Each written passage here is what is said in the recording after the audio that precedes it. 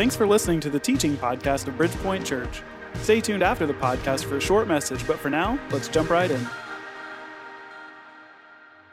How's everybody feeling? Somebody's excited to be here today. I want to welcome all of our Bridgepoint family watching online as well. Church, could we give it up for them? Everybody watching online, we love you guys. I know many of you have been watching online for the last several months and totally understand, but when you feel comfortable, I'd love to invite you back because as you guys have noticed, over the last year, our building has undergone quite the transformation. I mean, from this time last year to now, we've built out an entire kids area. We've redone floors. We've done the lobby. We added a Dream Team central room to serve our amazing Dream Teamers. And the best part is we did it completely debt-free. And so I want to thank you guys for your generosity. It allows us to do things like that. And I'm excited for what this next season has in store for us. And I'm excited for what today has in store because we're jumping back into this series called Things Jesus Never Said. I want to give two caveats here at the beginning, just two quick reminders. The first one is this. You'll notice that there's a number on your screen that you can text in questions at any point today. And I like to set aside time at the end of each of my messages to answer questions that you guys have. I will say last week in second service, you guys kind of blew up our text message line, so we didn't get a chance to answer most of those. But what we're going to do is we're going to compile all the questions that went unanswered, and we're going to do a special edition of our podcast at the end of this series. So your questions will be answered. Just hang on. We're going to collect a few more and we'll put that together. The second thing is that today we're going to celebrate communion. So if you're watching online, go ahead and raid your pantry, grab whatever you can, maybe grab a few pieces of paper because we're going to have an opportunity to journal. But for those of you who are here this morning, we have all that taken care of for you. So having said that, we want to kind of reset what this series is all about. So the idea behind this series is that a lot of people grow up around church, or maybe you grew up in church. You've heard a lot of sermons, maybe you read a little bit of the Bible, but sometimes we kind of impose our own worldview on Jesus. And so there's things that we think Jesus said, but he actually didn't say. For example, you might think that Jesus said, well, you should be nice to everybody. Jesus actually never said, be nice. Jesus said we should love everyone, but sometimes love means there may be some harsh words or rebuke. In fact, Jesus' harshest words were always reserved for the religious people who tried to make it hard for other people to get to Jesus. You might think that Jesus said, well, money is bad. Jesus never said that. Now, he talks about making sure that we don't value things above Jesus and talks about stewardship, but he never said that money in and of itself was bad. And last week, we kicked off this series by saying, here's the thing that Jesus never said. Here's how to get to heaven. See, Jesus never came and said, here's how to get to heaven. And if you didn't get a chance to listen to last week's message, I want to challenge you to go back and check it out. Not because it's like the best message in the world, but I think it gives us a new paradigm for thinking about how we live our life. Because as we saw, Jesus didn't come to get us out of earth and into heaven. He came to bring heaven to earth. And if that's true, it means every day we have an opportunity to unleash heaven or unleash hell. Like today, you're going to have an opportunity to bring heaven to earth or unleash hell on earth. When you get in an argument with your spouse later, you can unleash heaven or you can unleash hell. When you have a difficult time parenting, which I don't know about for you, for me, that's every day. You have an opportunity to unleash heaven or unleash hell. When you're promoted and all of a sudden you get a big bonus, you have all these extra resources, you have an opportunity to use that to unleash heaven or unleash hell.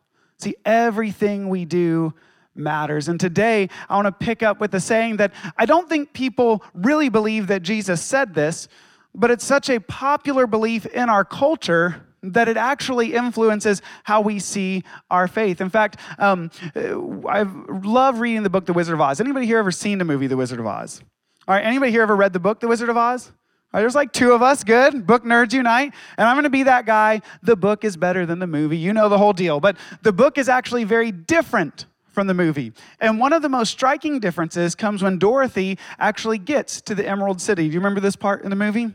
Well, in the book, they tell her that you actually have to put on these glasses because the city is so brilliant, it will blind you if you don't wear them. So she and all her friends put on their glasses. They go around. The city is beautiful. Everything is sparkling. Well, they finally meet the Wizard of Oz, and he tells them they can take off their glasses. And what they realize is the Emerald City, it's not emerald. It's boring and dull and drab. But the wizard had actually convinced everybody to put these glasses with green lenses on so that everything would look beautiful and bright. And see, we all wear lenses. When you look at the world is colored by the lenses that you wear. It's how you grew up, your past, your experiences. It all colors how we view Jesus. And so the goal in this series is to help us take off those lenses, see Jesus for who he really is. Because today he's going to confront a popular held belief, that a lens that our culture has put over us. Today, here's the thing Jesus never said. He never said, stand up for your rights. He never told his followers to stand up for their rights. Now, this is a challenging teaching because in our culture, we're taught, well, no matter what side of the political spectrum you're on, or if you're not on the political spectrum at all, everybody says we ought to stand up for our rights. We ought to defend our beliefs. We want to let our voice be heard. And in fact, that's how a lot of us even approach who are we voting for? The person who's going to stand up for my rights and defend my faith and do the things that I want to do. But what we see in the life of Jesus is not a call to stand up for our rights, but instead to lay down our life. It's a radically different way to live. I think that's most evident through the cross, but this morning I want to look at a story from Jesus' life that I think may be right up there with demonstrating this principle. This morning we're going to be looking at the story of Palm Sunday. And I know what you're thinking. Matt, Easter was a couple weeks ago. Palm Sunday was even before that. You're a little behind the times, and I get that. But I think this story is so crucial for us to understand because growing up, Palm Sunday for me, when I would go to church, the kids are waving their palm branches and everybody's cheering. And you get the picture of Jesus where he's riding in on the donkey and he's got the Miss America wave and everybody's happy and worshiping. But when you actually read the Palm Sunday story, it couldn't be further from the truth. I mean, Jesus wasn't happy and waving. Jesus was weeping that day. And so this morning, I want to look at the story in John chapter 12. But before we jump in, I want to give you a little context, a little background. I know some of you hate when I give the context in the background, but I really think it fleshes out. It's going to help us understand what was happening when Jesus rode into Jerusalem on a donkey. And we got to go all the way back to Exodus. In the book of Exodus, the Jewish people were living as slaves. In fact, they had been oppressed and in bondage for hundreds of years. And they remembered that their ancestors had been promised by God that they would be a mighty nation that would bring heaven to earth. And yet here they are, enslaved and oppressed by the greatest empire in the world, and they need God to show up and rescue them. So they cry out to God, send someone to save us. And God sends a savior, a Messiah, named Moses. And Moses walks up to Pharaoh, who's the leader of the whole Egyptian empire, and he says, let my people go. Oh, the white pastor's not allowed to sing, huh? I see how it is. All right. But you know the story. He says, let my people go. And Pharaoh says, thanks, but no thanks. Right? I'm not giving away my free slave labor. And so God sends a series of plagues on Egypt. And it culminates with the death of the firstborn in every household. God says, I'm going to allow the angel of death to sweep through. There's going to be severe consequences. But then he tells the Jewish people that if you will take a lamb, now it's got to be a perfect lamb, not like the three-legged lamb you got at Bob's Discount Livestock. Okay, it's got to be a perfect lamb, and you sacrifice it. I want you to take the blood of the lamb and smear it on the doorpost. I want you to take the meat and cook it and share a meal with your family. And for every house that has blood on the doorpost, the angel of death will pass over it. Now, we got to put in context how strange this is. Okay, the weather outside is great. So imagine you're driving home from church. You pull in your neighborhood, you got the windows down, and you can smell several people in your neighborhood are cooking some barbecue, amen? And you're just trying to get that smell in, and all of a sudden you look over and you notice they've rubbed blood on their door. Now, I don't know about you, but I'd probably call in the cops if I see a bunch of doors with blood on. I mean, this is a strange thing. But God was demonstrating that the blood of the Lamb is going to bring your salvation. It's going to allow the angel of death to pass over. And sure enough, that's exactly what happens. Pharaoh wakes up the next morning and he's devastated by the death in his empire. And so he says, I'm done with this. I'm done fighting you. I'm done fighting your God. Just get out of my nation. And so Moses leads the Jewish people out of bondage and into freedom. And for the next several years, as they are headed into the land that God promised them, they lived in these temporary shelters. They called them tabernacles or booths. And while they were traveling, God gave them commands that they were to follow. And some of these commands, there were certain festivals that all Jewish people were required to celebrate each and every year. And I want to talk about two of them for just a moment. The first festival that the Jewish people were always required to celebrate was called Passover. And what they would do is they would get together with their family members and they would share a meal where they remembered the night that the angel of death passed over them because of the blood of the lamb. This is a meal that's all about freedom. It's all about breaking out of bondage, breaking out of oppression. When God took these slaves and defeated the most powerful empire the world had ever seen. Now, there was another festival. This one is called the Feast of Tabernacles or the Feast of Booths. And sometimes it was called Sukkot because that's the Hebrew word for booths. And in this festival, the Jewish people would come into the temple and they would bring these palm branches and they would kind of wave them to the north and the south and the east and the west and then up and then down. And then they would light a fire offering that would burn for 8 days. And during this time, they would take those palm branches and they would build these temporary houses. They called them tabernacles or booths, and they would live in them to reenact and remember that their ancestors lived in them on their journey to freedom. And so year in and year out, the Jewish people would practice these festivals. Now, what the Old Testament tells us is Israel has its ups and downs, but eventually it just has down after down after down. And they reject God, they push against him, they don't want to live the way he wants them to live. So God says, I'm not going to force myself into a relationship with you. So he removes his protection, and Israel's enemies come in and defeat them, and they once again become a people enslaved and in bondage and oppressed. So the Old Testament ends with this question: will God rescue us again like he did before? Will he show up once again to deliver us to freedom? And so the Jewish people were always looking for another Savior, another Messiah. And in fact, I love the story in the 160s BC. At that point, the most powerful empire on earth was the Seleucid Empire.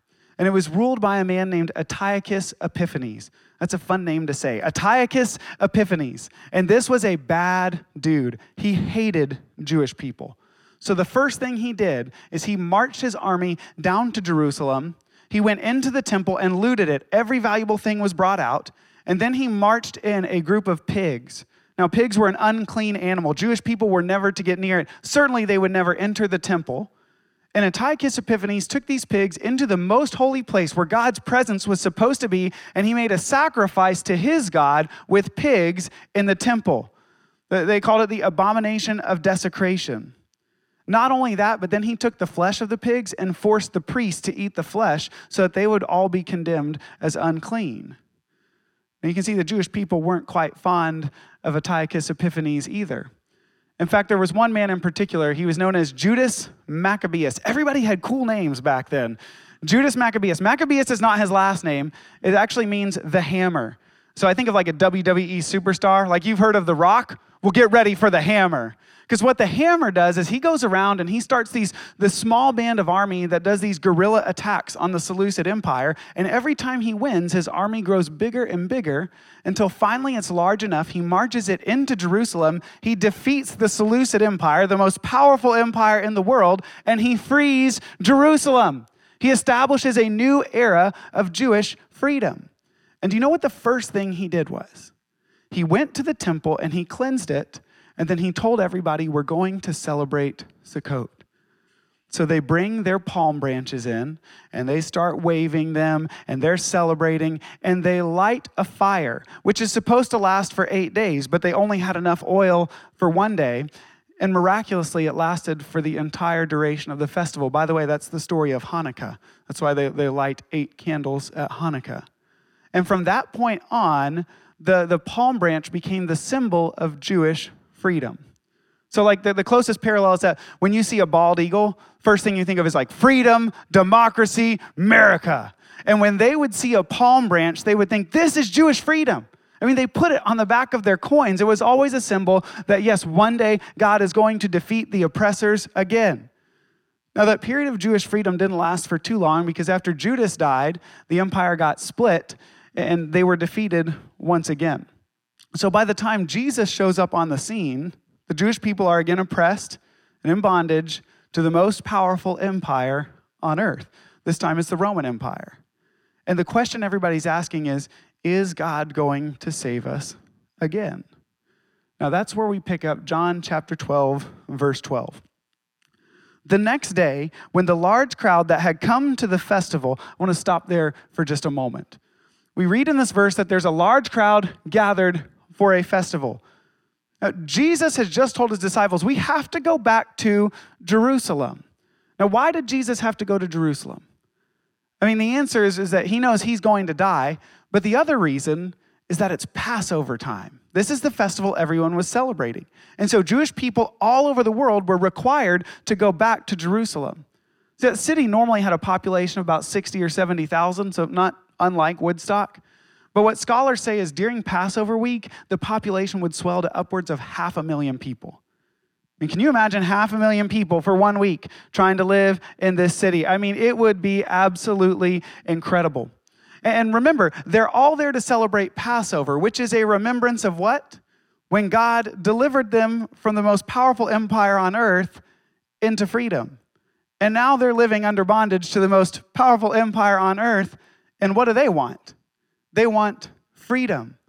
So you get this sense that there's this electricity in the air. In fact, it was during this week that a lot of other so-called messiahs would have revolts and rebellions against the Roman Empire. In fact, just a few years before Jesus' birth, this happened, and the Romans came in and slaughtered thousands of Jewish people to put it down. So while the Jewish people had their tradition of going back to Jerusalem for Passover, the Romans developed their own. See, on the week of Passover, it would start with the governor, Pontius Pilate. He would hop on his war horse, and he would enter the city from the western side, followed by chariots and military troops and weapons, and it was a big display of this military force. And they would march through the city of Jerusalem and set up camp in a military tower they had built right next to the temple so that they were telling the Jewish people, we've got our eye on you. Don't try to revolt. Don't try to rebel. Don't try to uprise, because guess what? We'll slaughter you now like we slaughtered you then. And you know what they called this? They called this the triumphal entry. Pilate would march in every year, showing how triumphant, how powerful, how strong the Roman Empire was. That's what we just read. In the time of that festival, what happened? John chapter 12, verse 12, second half of the verse. It says, when the large crowd that had come to the festival heard that Jesus was coming to Jerusalem, they took palm branches and went out to meet him. They kept shouting, Hosanna, blessed is he who comes in the name of the Lord, the King of Israel. They've got their palm branches, which is a symbol of what? Freedom. They're shouting, Hosanna, blessed is the one who comes in the name of the Lord. Why are they so excited that Jesus is here? Because they've heard about this man. They've heard he's taught some pretty incredible things. Not only that, but rumor has it that not too long ago, he fed 5,000 people with just a few loaves of bread and fish. We've heard that he's healed people who have been sick for years, that there were demon-possessed people that were set free from their bondage. And even just a few days ago, that he resurrected a man named Lazarus from the dead. If all those things are true, then certainly this Jesus is the Messiah and the Savior we've been waiting for. So he comes into town not riding a war horse, but riding a donkey. See, we call this Jesus' triumphal entry, but it's really a play on words, because Pilate has a triumphal entry with the military strength. Jesus comes in not on a war horse, but a donkey. Not with the military, but a group of misfits called his disciples, who were fishermen and tax collectors, certainly not warriors. And Jesus comes in and the people think, this is the guy. This is the time we revolt. This is the time we rebel. We're finally getting everything we've ever wanted. Now, there's 4 accounts of Jesus' life: Matthew, Mark, Luke, and John. And they're all told from different perspectives, so they all include different stories. Now, there's a handful of stories that you'll find in 1 or 2 of the Gospels that they share together. Then there's a few of them that 3 of the Gospels will tell. This is one of the very few that shows up in all 4 Gospel accounts. And Luke adds a detail to this story that John doesn't include. And I want to look at that in Luke chapter 19, verse 39. It says, some of the Pharisees from the crowd told him, Teacher, rebuke your disciples. The teacher, tell them to be quiet. Now, why were the Pharisees so upset? I used to think it was because they were upset that these people were praising Jesus. But the more I understand the story, the more I realize that's not the case, because they weren't actually praising Jesus, were they? Now see, they weren't interested in Jesus. They were just interested in what Jesus could do for them. See, they didn't want to worship Jesus. They just wanted to worship freedom and their rights and their deliverance. I felt so convicted this week reading in John chapter 6, where Jesus does this series of miracles. He heals people, he feeds the 5,000, he walks on water, and every time he performs a miracle, the crowd goes bigger and bigger. And they keep asking Jesus, do more miracles. And finally he turns around and says, eat my flesh and drink my blood.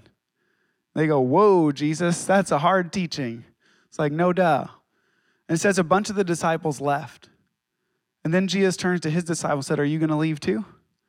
And they say, where would we go? I felt so convicted, because the vast majority of people were more interested in the miracle than in the miracle worker.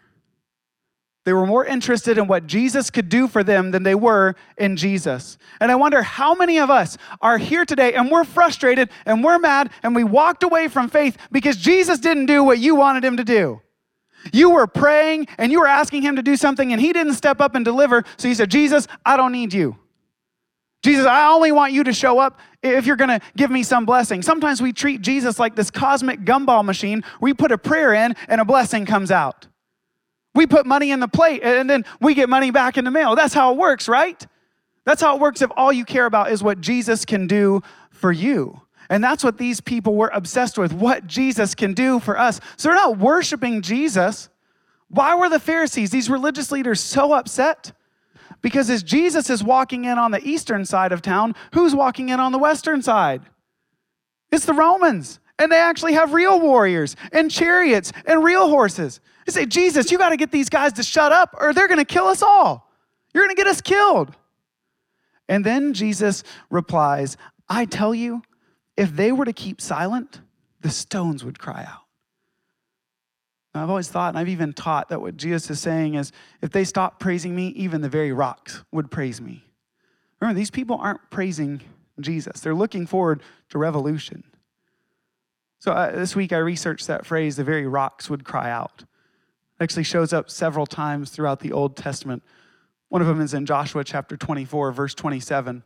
Joshua just led the Jewish people into the promised land. They'd finally got the promise that God had for them. And so he rereads all the commands, all of the covenant, and then he sets up these stones as a monument, and he says, you see this stone.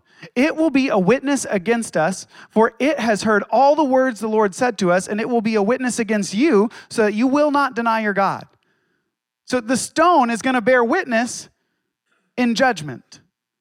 In fact, in Habakkuk chapter 2, verse 10, this shows up again. Habakkuk is talking about the Babylonians who have oppressed the Jewish people, and they've used them for slave labor. And he says, yes, God's going to come after the Babylonians too. He says, you have planned shame for your house by wiping out many peoples and sinning against your own self. For the stones will cry out from the wall, and the rafters will answer them from the woodwork. See, the stones never cry out in praise. They always cry out in judgment. That when you've walked away, when you have misunderstood Jesus, when you've made it more about yourself than him, the stones cry out in judgment. And what Jesus tells those Pharisees is they could stop asking for this, but I already know where their heart is, and it's headed down a path of judgment. And then look at the very next verse. It says, as he approached and saw the city, he wept for it, saying, if you knew this day what would bring peace, but now it's hidden from your eyes. For the days will come on you when your enemies will build a barricade around you, surround you, and hem you in on every side. They will crush you and your children among you to the ground. They will not leave one stone on another in your midst, because you did not recognize the time God visited you. He starts to weep because he knows judgment is coming. In fact, in less than 40 years, this is exactly what happens. The Romans will eventually surround Jerusalem. They actually try to starve the people, and then they come in, slaughter them, and tear the temple down brick by brick until there was nothing left. Jesus said, this is the path you've chosen to take, the path of power, the path of demanding your rights and what belongs to you. It leads to judgment and destruction. And the thing is, you didn't even recognize God. And that's such a convicting statement that we have to wrestle with. So what Jesus are we worshiping?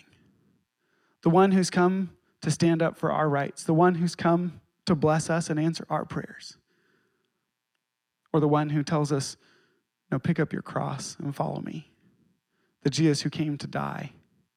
So I wonder if the reason that some of us are headed down this wrong path is we don't recognize Jesus because it's all about us. See, I think about myself, where would I be that day Jesus came in? And to be honest with you, I probably would have been in the crowd right there screaming with him. Defend our faith, Jesus.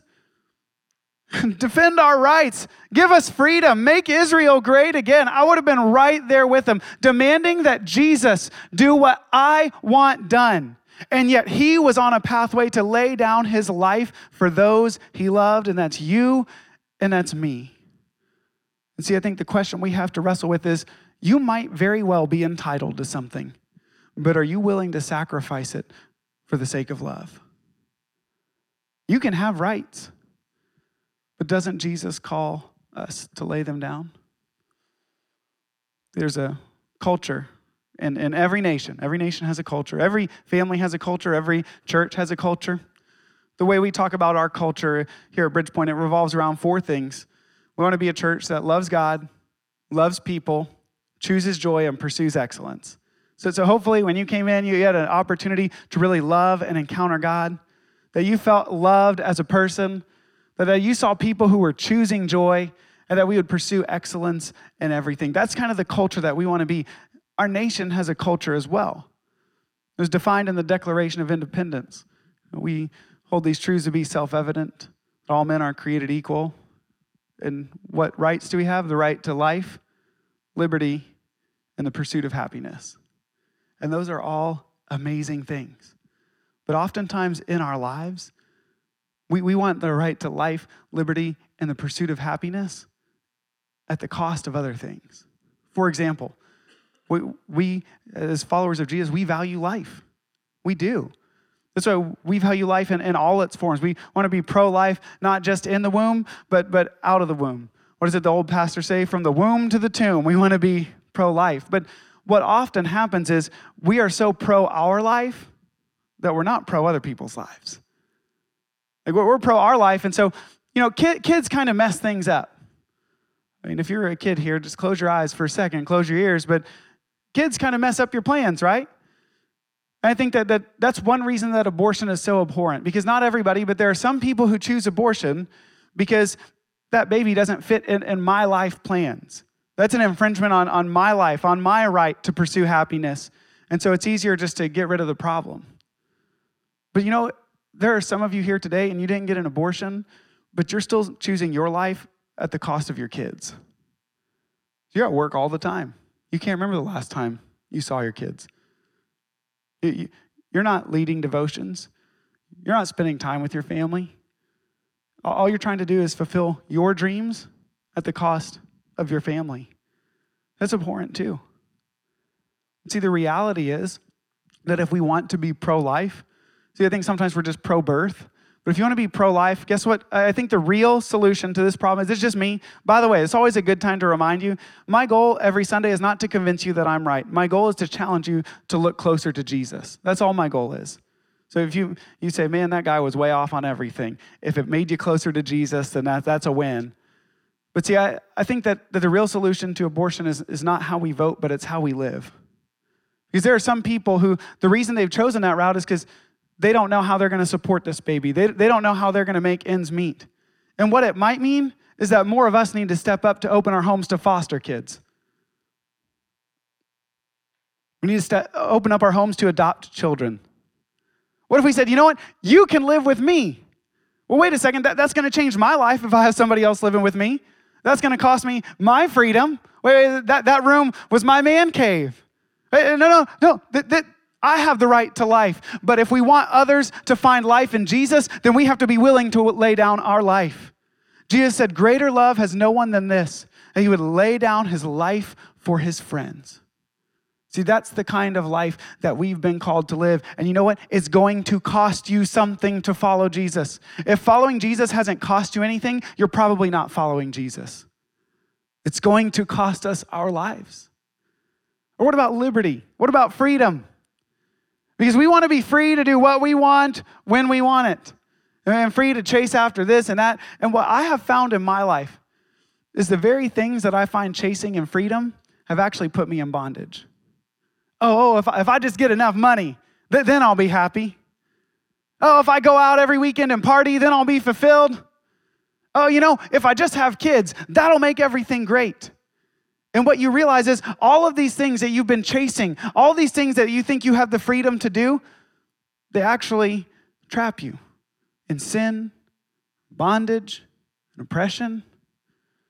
What Jesus has called us to do is to lay down our freedom for the sake of others. See, in the New Testament, Paul is navigating this dispute between the early Christians. Because Paul had said, you guys can eat any meat. Like in the Old Testament, there was meat that was restricted. I praise God that we're allowed to eat pork and barbecue. That must be on my mind. I've mentioned it like 18 times this morning. Probably getting barbecue after church, I don't know. But there's this real question then, because a lot of that meat was sacrificed to idols.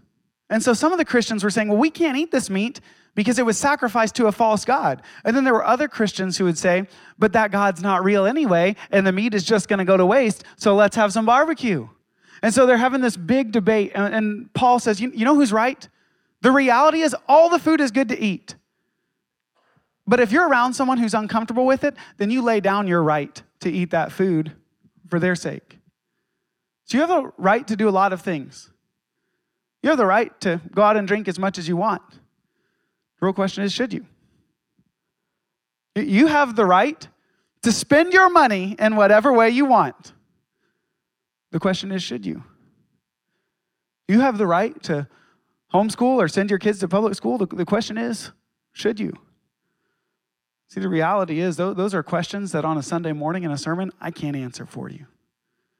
Because God is calling you to lay down your rights for the sake of other people. I have the right to send my kids away to boarding school, but if I'm just doing it because I want my freedom and my right, I've got to lay down my rights for the sake of my kids. So you all have the right to things. The question is, what is Jesus calling us to lay down? Now, at this point, I want to throw it open to Q&A. I got a couple minutes left. I think I can squeeze it in. If we can't stand up for our rights, then how do we tell the world about Jesus Christ? Man, I'm not trying to be silly here, but that's what I'm talking about right now.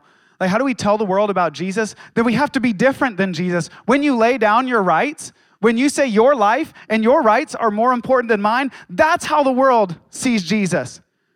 See, I hear people from all sides say, you know what they say? It's a heart problem, right? It's not a gun problem, it's a heart problem. It's not an abortion problem, it's a heart problem. See, it's a problem of the heart. So standing up for my right to do anything doesn't change anybody's heart. But when you lay down your life, that's when people get open to what Jesus has for them. See, our job, by the way, our job is not to convince people about Jesus. Our job is to be Jesus, to be his hands and his feet, to show the world what Jesus is like, and the Holy Spirit will then draw them to himself. Jesus says, when I am lifted up, the Holy Spirit will draw everyone to me. Our goal isn't to convince people, to argue people. Our goal is to be the hands and feet of Jesus. And what happened to the hands and feet of Jesus? They were nailed to the cross. That's what it looks like to follow Jesus. It's painful.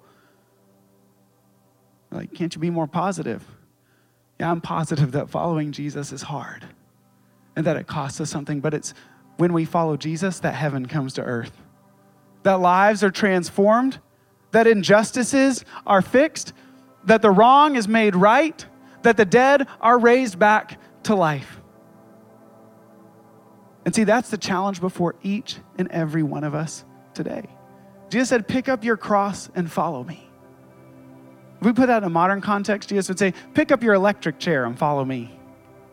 That's kind of weird, Jesus. He said, yeah, it is. The call is to die every day. To die to what we can do so that other people can see Jesus. So here's how I want to end our time together. I want to share communion. Just a moment, I'm going to pray for us. And after that, we have communion stations set up throughout the room. And it's COVID-friendly communion, so I'll just remind you, you got the little wafer is on the top, so you pull the top part up first to get to the wafer, the bottom part to get to the juice. If you pull the bottom part up, you're not going to be able to have the styrofoam wafer, and you'd hate to miss out on that. But as you're taking communion today, when we take communion, I know it seems weird, but in a real way, Jesus is with us. He's present with us. And I want you to think what the death and resurrection of Jesus cost him. And then I want you to wrestle with this question. What are areas in your life that you need to lay down for the sake of love? Maybe it's a job that you really want, but you need to say no for the sake of love. Maybe it's a school that you're really trying to get into, but you got to say, no, I'm laying it down to follow Jesus. Maybe it's the way you spend your money. I don't know what it is, but I do know this. Every person here has something that Jesus is calling us to lay down today. At the tables, you're going to see we have stacks of journals because I know some people love to process through these things by journaling. And so, listen, you don't have to turn those in. That's yours to keep. So feel free, whatever God is speaking to you in these next few moments, whatever it is to lay down, just write that down and let's surrender that to Jesus. So I'll pray and then we'll share in communion together. God, I thank you so much that you were willing to lay down everything for us. I pray now we would put that on display for the world to see. That we would be your hands and feet, pierced to the cross, broken, so that people would see you. I pray right now that your Spirit would work on us. What are the areas in our lives we need to lay down, God? Right now, we're just here to surrender everything to you with open hands, with open hearts. Jesus, we want to be fully yours. It's in your name I pray. Amen. As you feel led, you can go ahead and share in communion. Thanks for listening to the Bridgepoint Church podcast. I hope we've shared something meaningful for you wherever you're at in your spiritual journey. Just so you know a little bit more about us, we meet on Sunday mornings in downtown Woodstock. But we also meet during the week in what we call life groups, and that's where the really good stuff happens for us. If you're becoming a regular listener of this podcast, we'd like to invite you to make it relational, just like we do during the week. Grab a Bible, invite some friends to join you, and turn this into a conversation. If you're already a regular listener and would like to support this ministry financially, you can do so by visiting us online at bpc.life and choosing the giving option that works best for you. Thanks again for listening.